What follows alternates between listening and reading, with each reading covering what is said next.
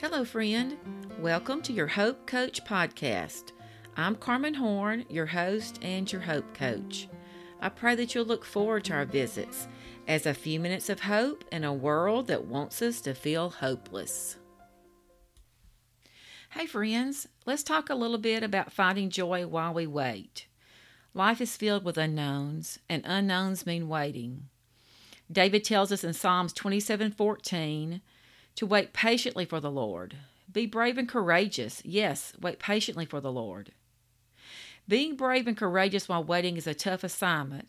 And why does waiting feel like punishment?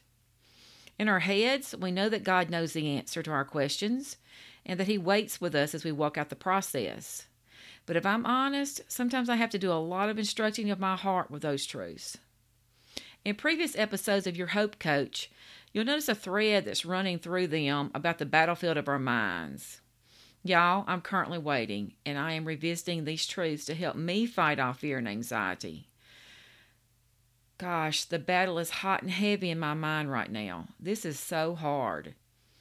If you're waiting too, drop me a message and let me know. We can pray for each other. Practically speaking, some situations may not ever change the way we want them to, even the way we prayed they would. We can't control others, and we can't always control what happens to us. That's hard to hear. It's even harder to experience. Missionary Elizabeth Elliot said, "The secret to joy is Christ in me, not me in different circumstances." The Apostle Paul shares with us in Philippians 4:11 that he has learned to be content in all circumstances. And in verse 13, he gives us his secret. He has learned he can face anything because it is Christ who gives him strength.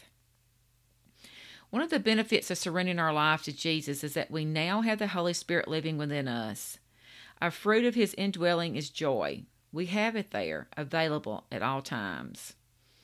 How do we tap into our joy reservoir when our circumstances may be miserable or we're in a waiting season? I think it's helpful for us to understand a few things about joy. Joy is an inner feeling, not an outward expression. We can actually have joy in our hearts and not be happy about the circumstances. Joy requires surrender. Joy requires us to release our expectations of a specific outcome. Unmet expectations can make us feel so disillusioned. Because we trust our Heavenly Father's love and faithfulness, we know He will use any outcome for our good and His glory, always. Romans 8:28 promises us that we might not understand or even see the good result this side of heaven, but it's there. The Bible promises it, and I believe it. Even during those times when I must pray like the dad in the book of Mark, who asked Jesus to heal his son, I believe, help my unbelief. We cannot know joy without an understanding of pain and heartbreak. It's like the old saying, I want the testimony without the test. Well, yeah, that sounds like a great plan to me. Yet it's impossible to understand joy versus happiness without experiencing difficulties. Gosh, I wish it was. I can't explain how the redemption of pain works for us as Christians. Our Bible has many personal redemption stories.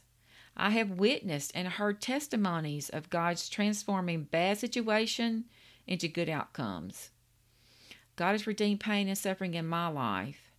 And my faith in God's goodness gives me comfort that He will continue to redeem my pain until He carries me to my eternal home. Understanding that God can use our sufferings to change us and make us more like Jesus will give us the power to persevere through difficult circumstances, enjoy the good seasons, and ask God what He's cultivating you in the hard ones. I created a list of Bible verses focusing on joy that will help remind us of God's promises when we're in a hard place. I'll put a link to that resource in the show notes. Finding joy while we wait is an important part of protecting our minds and renewing our thought lives. Listening to those previous episodes I spoke about will encourage you even more. In the next episode of Your Hope Coach, we explore ways to protect our minds. You won't miss an episode of Your Hope Coach when you click follow in your player. You can also keep up to date with Christine and my joint conversations by subscribing to Christine's YouTube channel. I want to declare Psalms 5:11 over us. You will rejoice in God because you take refuge in Him. God's protection will spread over you, filling you with joy. Joyful praise will fill your heart forever.